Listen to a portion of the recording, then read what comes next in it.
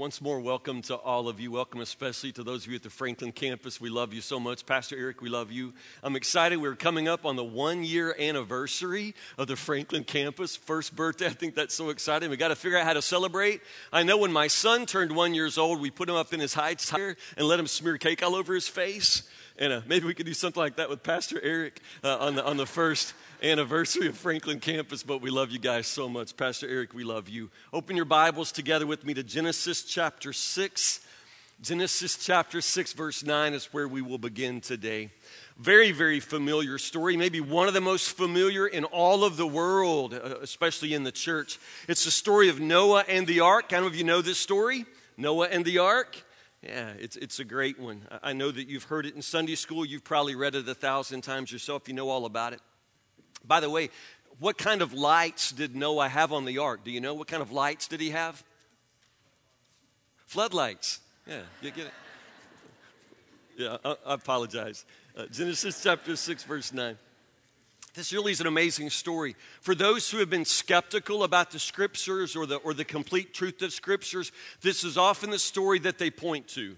Those who want to be skeptical will point to the story of the worldwide flood and will say there's just no way that could happen. There's no way that anything like that ever happened in the world, and therefore the Bible tells stories like this that they can't be true. You know, that's really interesting. I can't explain a worldwide flood, but what you need to understand, if this is one of the most widely attested stories in human history. You find it in Scripture, and for those of us who are people of faith, I don't need to look any further than Scripture to trust this story. But understand something. Throughout human history, on nearly every continent, whenever you find a group of people, and if they have any kind of history, either an oral history or written history, most every civilization on the planet tells this story. They may not know Noah's name, but every continent, nearly every civilization will have a story, an ancient story about the worldwide flood.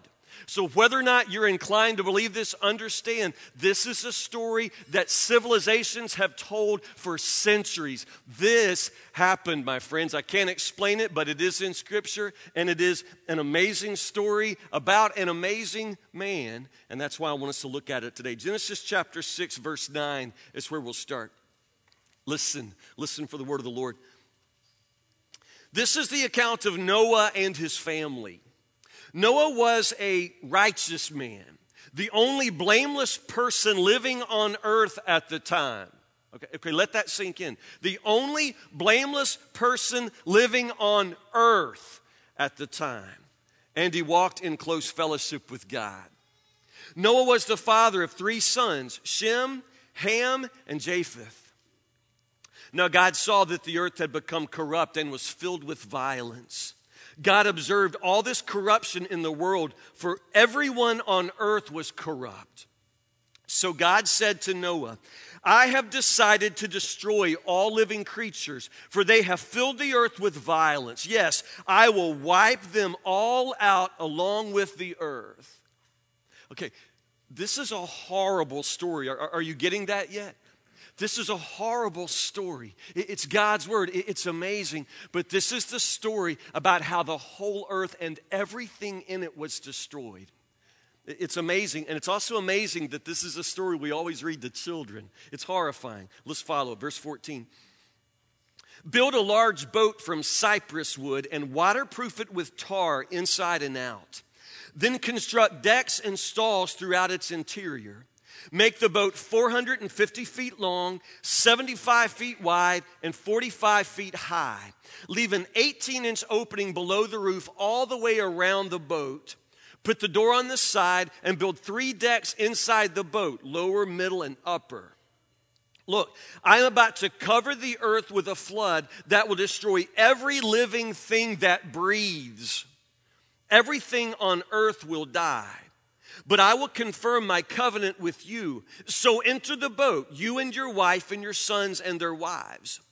Bring a pair of every kind of animal, a male and a female, into the boat with you to keep them alive during the flood.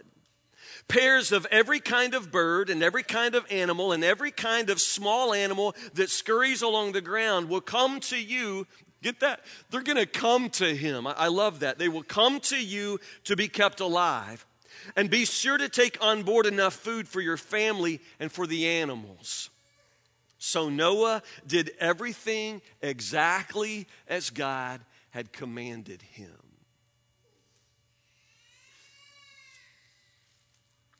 I like to think of myself as a tough guy, but I know better.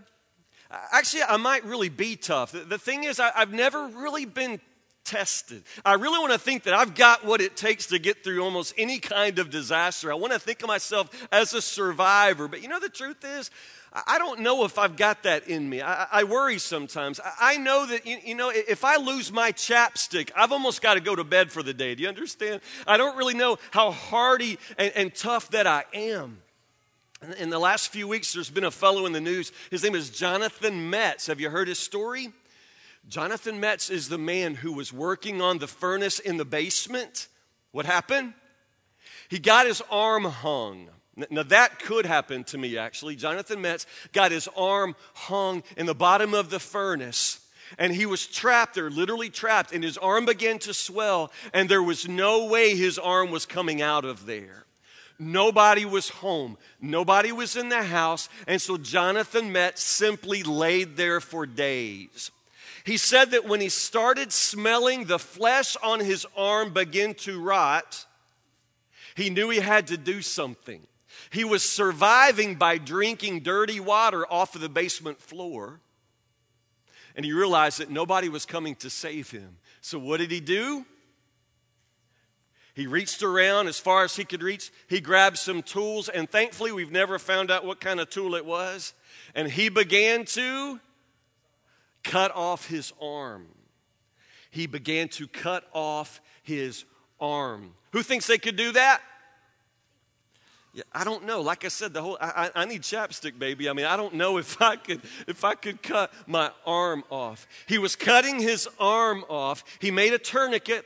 He began cutting, and when he got to the nerves, he couldn't do it anymore. He could not cut through the nerves in his arm. But the doctors still say that he saved his own life because by severing all of the tissue around the bone, he prevented the gangrene and the poison from going up into the rest of his body. He was on Good Morning America with his arm. Understand? It's amazing.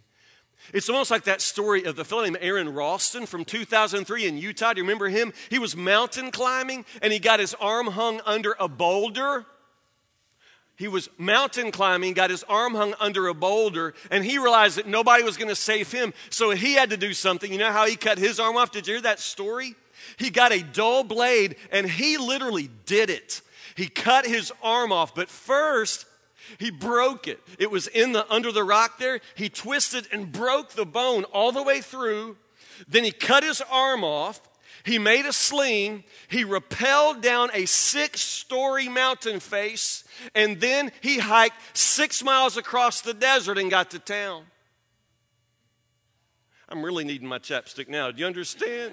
Do you understand? These guys, that is amazing. I would so like to be one of those guys. I would like to be that kind of tough guy. The thing is, I don't know if I want to have my strength tested like that. I guess the only way if you know if something like that is in you is if you get put in a situation where it's got to somehow come out of you. And honestly, I'm not looking forward to that kind of disaster. I don't think Noah was looking forward to this kind of disaster either, but I want you to understand this story in Scripture. It is not really the story of a great disaster. It's not really the story about a great flood. That's not how Scripture presents it. The fact that the earth was flooded and everything destroyed is just sort of a matter of fact in Scripture. That's not the focus of this story. It's not the great flood. It is a man with great faith. This is what this story is about. Not a great flood, but it's about a man with great faith. Noah is the ultimate survivor. He is the sole survivor of a disaster that destroys every living thing on the planet. Are you hearing me? The sole survivor of everything on the planet. I don't know how your strength will be tested. I don't know what kind of disaster you're facing today. But I do think we can take a look at the lesson from Noah's life and we can learn how to survive about anything. Notice first what the scripture says about Noah. Look at verse 9. There are three words used to describe Noah. What are they? The first one, Noah was a righteous man. Noah was a righteous man. Now, when you're talking about a human being and you use the word righteous, it's relative, of course. We're not saying that Noah was a perfect man. Nothing in Scripture suggests that Noah was a perfect man. Honestly, when you read the rest of the story, you find out that after the flood, he got drunk and there was all kinds of trouble with his sons. I mean, he's not a perfect man. But righteous is a word that Scripture uses here. Righteous. He's not Jesus. He is not perfect. But he is a man that Scripture says was righteous. The only blameless person living on earth at the time. Blameless. Well, wow. In other words, as far as people go, Noah's the best man on the planet. He's a good man. But his goodness, his righteousness, these aren't the things that count. What is important is the Scripture says he walked in close fellowship with God. Now, there's the key. He walked in close fellowship with God. My friend, I don't know what kind of disaster your life is at the moment or what kind of disasters you will face, but I'm telling you one thing. If you want to survive this life, if you want to make it through whatever you're going to have to go through, you need to learn to walk with God. What, of course, this means is that Noah has this awareness, this constant awareness that God is with him. Now, we know that God is with us. God never leaves. God never abandons us. But I'm telling you, most of us live our lives sort of absent-mindedly, at least in respect to God. We do not walk through our everyday aware of God's presence and aware of the fact that He's with us and that He loves us and that He's guiding us and that He has much to say to us. We're very oblivious to the fact that He has strength for us and joy for our hearts, that He has a way for us when it seems like life has no way for us. God is always with us. And Noah was one of those rare people who never ever forgot that he was walking with God.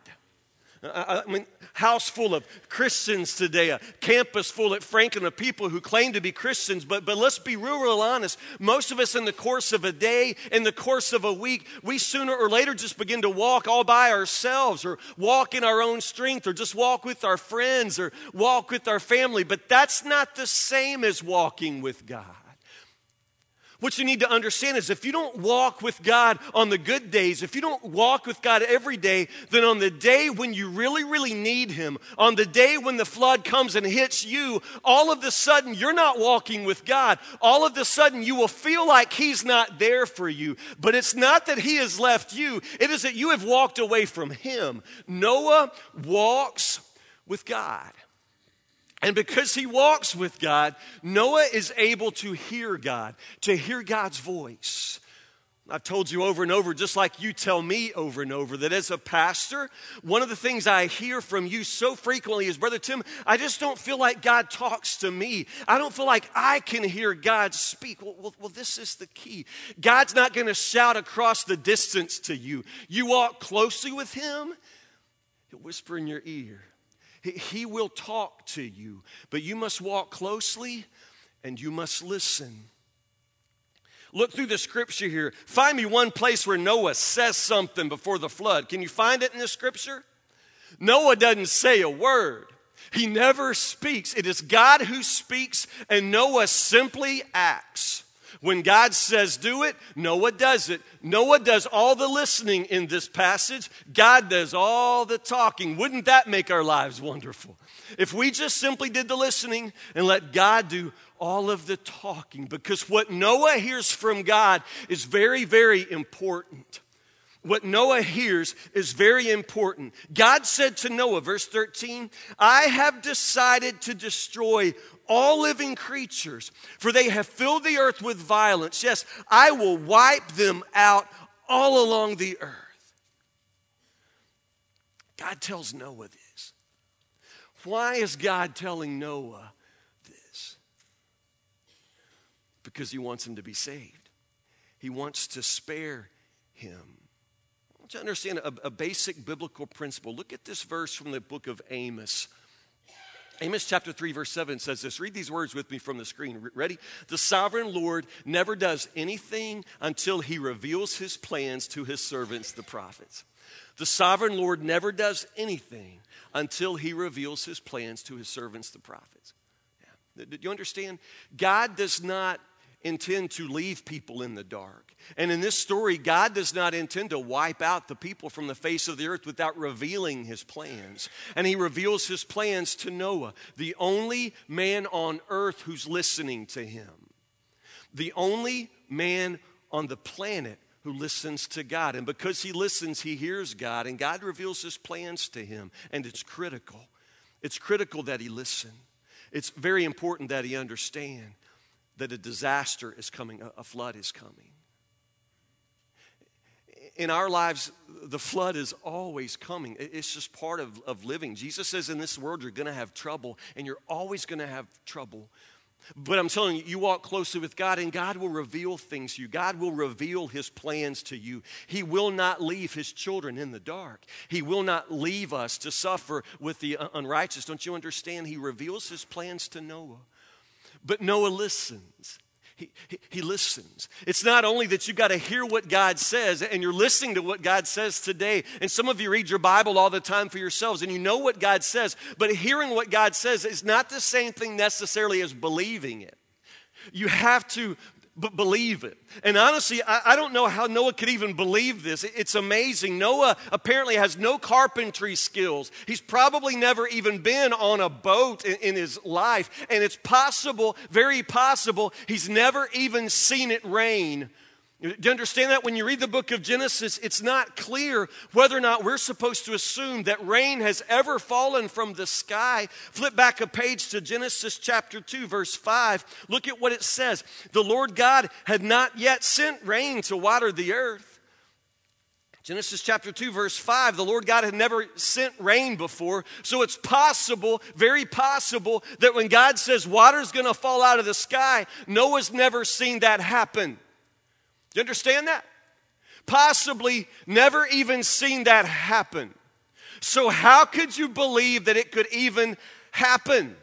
Water just falling out of the sky. Maybe he's never even seen that before. How do you begin to believe in things that you've never even seen? Things you can't even imagine. But this is what God is saying now. Something Noah could never imagine. And it's very important that he listen. They say that in surviving any kind of disaster, the first thing you've got to overcome is denial. Denial. It is the universal human tendency. We always simply want to believe that things are going to be as we wish they were. We always deny. We always simply cannot make ourselves believe that awful things will happen. And they say that's the first step to overcoming a disaster. You've got to understand that you are in danger. And in this case, the whole world is in danger. And the scripture says that Noah became a preacher. As he built that ark, he preached. He continued to tell people what was coming and what God was saying. He preached and he preached and he preached, and nobody listened. Nobody listened. If you're going to survive anything, you've got to learn to listen to the alarms. How many of you tend to get up and respond when a fire alarm goes off? Raise your hands. You're the one up and out the door. Nobody. If the fire alarm in this room, please, I hope none of the kids set it off just because I'm saying this. If the fire alarm in this room went off right now, what would you all do? You'd go. You'd look around. Why are you looking around? To see if anybody moves. And you've already found out you're in a room full of people who aren't moving. You're in a room full of stupid people. So are you going to sit there? Probably. It's human nature. It's just human nature. The cow alarm goes off in Warren County. What's that mean? Horrible storm coming. What do? Yeah. Probably nothing.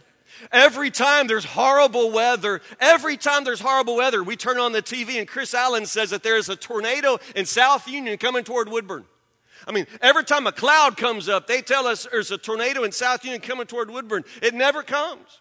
It just never gets here. So sooner or later, I'm thinking, that's the same tornado. It must be a smudge on your screen, Chris. It's not coming. I just have this tendency not to believe, not to trust the alarms. I mean, unless my own britches are on fire, I'm probably not going to do anything. It's called denial. God sounds the alarm for Noah that a flood is coming, something like you've never seen before. And I want you to make preparations. These are elaborate preparations because Noah, I'm going to save you and all those you bring into the boat with you. And all the animals of the earth will come to you so you can save them too. Now get busy. You got to hear God, but you got to believe God. You have to believe him enough to go to work for him. So Noah obeys. That's what the scripture says. He obeys. He doesn't talk, just goes to work. The old saying says, it wasn't raining when Noah built the ark. It's a great principle for our lives. If we're going to survive, if we're going to please God and walk with him, one of the things we have to learn to do is to put all of our faith in things that haven't happened yet. It's not raining when Noah starts collecting wood. It's not raining when the animals start coming to him and he starts beginning to take care of them. It's not raining yet, but the rain is coming and he knows that. And he orients his whole life around the things that have not happened yet.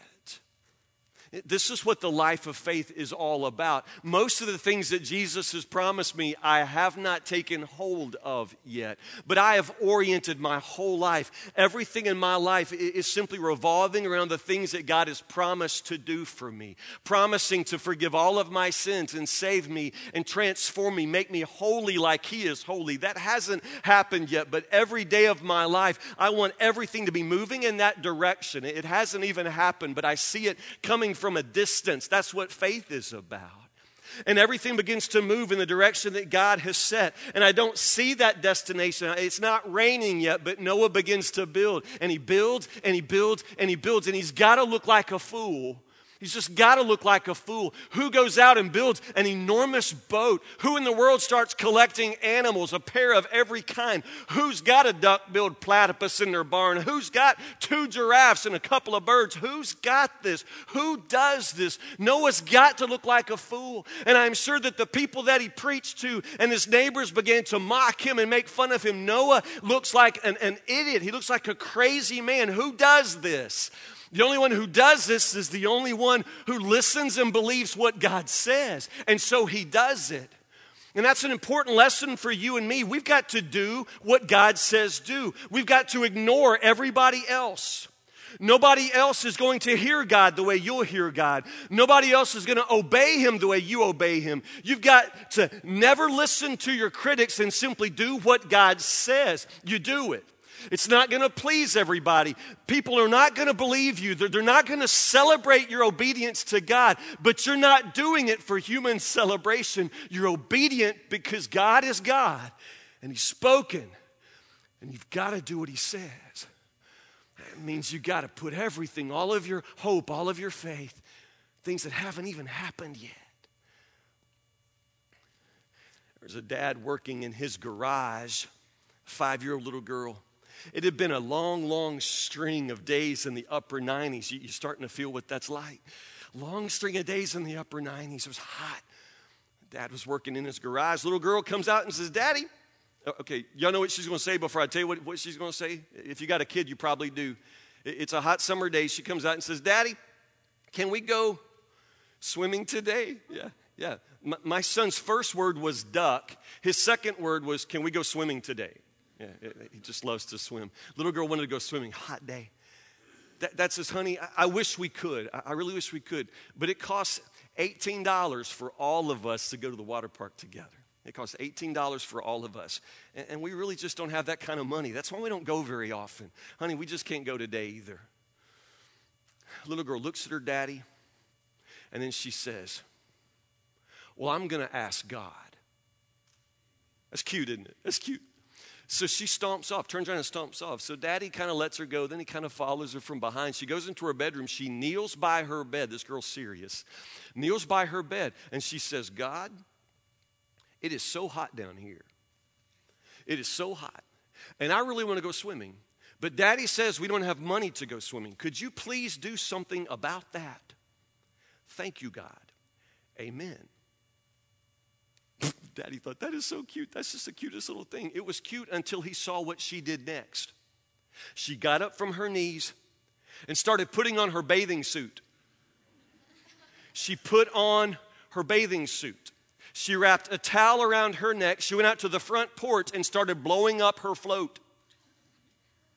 She's sitting on the front porch with her bathing suit on, a towel around her neck, blowing up her float. And now the dad's starting to get a little bit concerned. And so he starts practicing the speech. You know, when you really got a teaching moment for your children, he's got to tell her, he's got to help her understand what prayer is like. And he was thinking, honey, he's going to say something like this, honey, prayer is not where we tell God what we want. Prayer is really something more like where we pray and we discover what God is already doing. That's what he was going to say. He was kind of going over those flimsy sentences when all of a sudden the phone rang.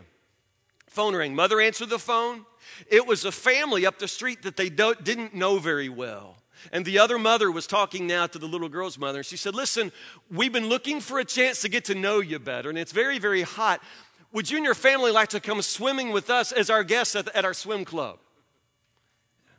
Mom said, yeah, that would be fantastic. We'll be right up. The mother said, no, don't come right away. You know, we weren't even planning to go swimming, but the thought just occurred to us.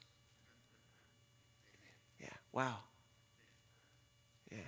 Sometimes you have to put your faith in things that have not happened yet. You may look foolish. As a matter of fact, we have to live our lives in such a way where if God doesn't come through for us, we would be fools. You understand that? That we believe in God's promises to the point where if God somehow did not fulfill his promises, we would be ridiculous people. But because we put everything in the hopes of what hasn't even happened yet. That's risky. But if you're going to be a survivor, you've got to learn to live like that. It's called faith. Throughout Christian history, this has been a very, very important story, not because it's a cute story about the animals and the rainbow and all of that. It's really about the ark. It's about that ark. Because the ark for us and through Christian history, the ark becomes a symbol of sanctuary, of shelter. Do you understand that? It's shelter. It is an overwhelming disaster and destruction and flood. It's an overwhelmingly bleak picture. And yet there is this ark, this shelter where the one who has found favor with God is kept. Are you hearing me?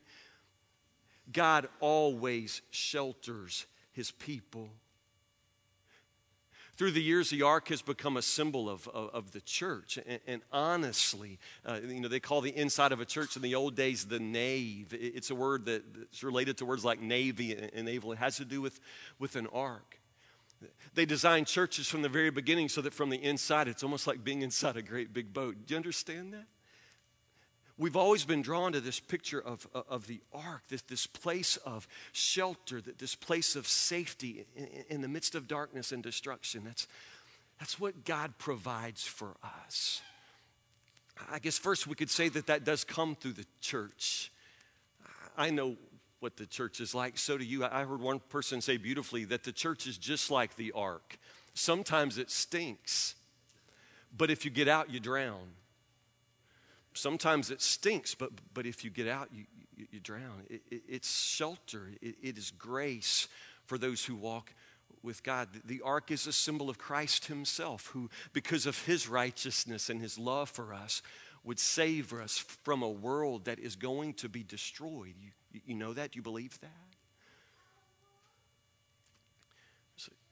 A guy named Walter who says growing up, his favorite place in the whole world was this enormous cherry tree in his backyard. Enormous old tree with big limbs.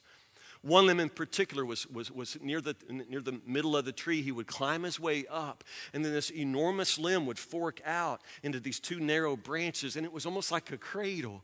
And Walter, as a boy, found that to be the most amazing place. He would climb all the way up that tree in the coolness of the leaves and the shade. He would stretch out in those two branches that just cradled him. He would go up there and read books like Black Beauty and all kinds of things. He would just read anything, and he'd lay in that tree, and it was his safe place. It was his wonderful private place. One afternoon in the summer, Walter had climbed all the way up into that place in the top of that cherry tree, laying out on that big old limb, that fork of the two limbs. He was stretched out. And a storm came up very suddenly. Very suddenly, the sky was black and dark, and the wind began to beat that tree. And Walter, a little boy, was terrified, just terrified, because the big tree actually began to move, began to sway. He was terrified. He just started to scream, "Daddy, Daddy!" He would scream, "Daddy!" And he was screaming for his father to come. Walter was paralyzed, hanging to the tree, scared to come down, just hanging for dear life. "Daddy!" He's just screaming, "Daddy! Daddy!" And finally his daddy comes running out of the back door, comes down, and he looks up, and the storm is beginning to rage now. It's about to turn very, very dark. And the daddy comes under the tree, and he stands under Walter, and he says impossible words. You see, when Walter calls for his dad, he sees his dad coming, and instantly he feels better because he assumes that daddy will climb up that tree and grab him and take him back down. But that's not what happens. Walter's daddy goes underneath that tree, stands under that big limb, and says, "Jump! Jump!" Now, I should tell you, Walter's dad was not a big man. He was not a big farmer or anything like not a big preacher, nothing like what you're thinking. Walter's dad, no offense to any of you, was a dentist. He was a dentist with itty-bitty, scrawny arms, a little bitty man down there going, "Jump." And Walter's thinking, this is what it will be like to die.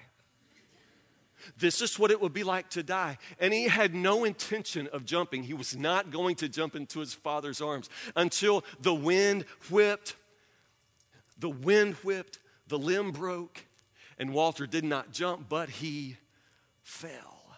He fell.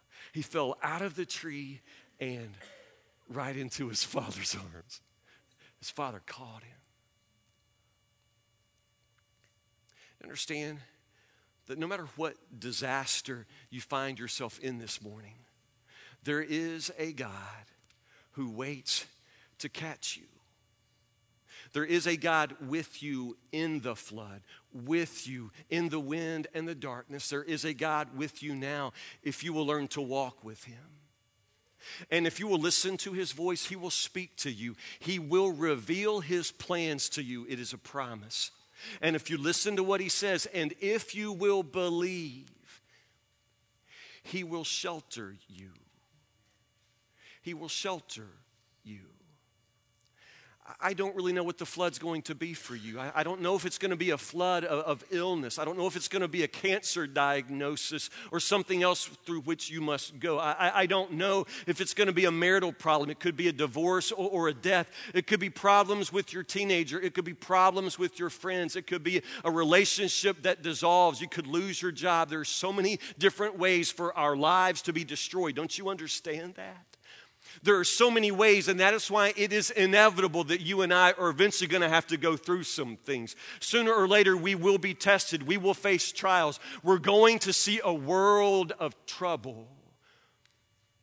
But if we believe, through whatever comes, we will always be sheltered, always protected, always saved. Scripture says that the next time the world ends since the flood, it'll be just like the first time. God destroyed the world with a flood the first time. And people just went right on living. They were eating and drinking. They were merry, the scripture says. Restaurants just kept opening around town, and they just kept on piling up under the table and laughing, enjoying their lives, and thinking that nothing would ever happen to them. And then the flood came. Scripture says that the Lord is going to destroy the earth again. He's going to judge the people of the world again. And it's going to be just like that all over again. Nobody believing, nobody listening or walking with God. Everybody in denial that something like that could ever happen again. But it's going to happen. A great flood of judgment is going to come again. No one will survive except those with great faith. Put your faith in the Lord today. He will shelter you. But pray with me. God, there are those in the sound of my voice today who are already feeling the storm. God, they're going through it now. They really don't understand why or how these things are happening, and they see no way out. But Lord, I pray that today they will walk near to you, listen to your voice, put their faith in Christ, find shelter. Lord, there are many who need shelter.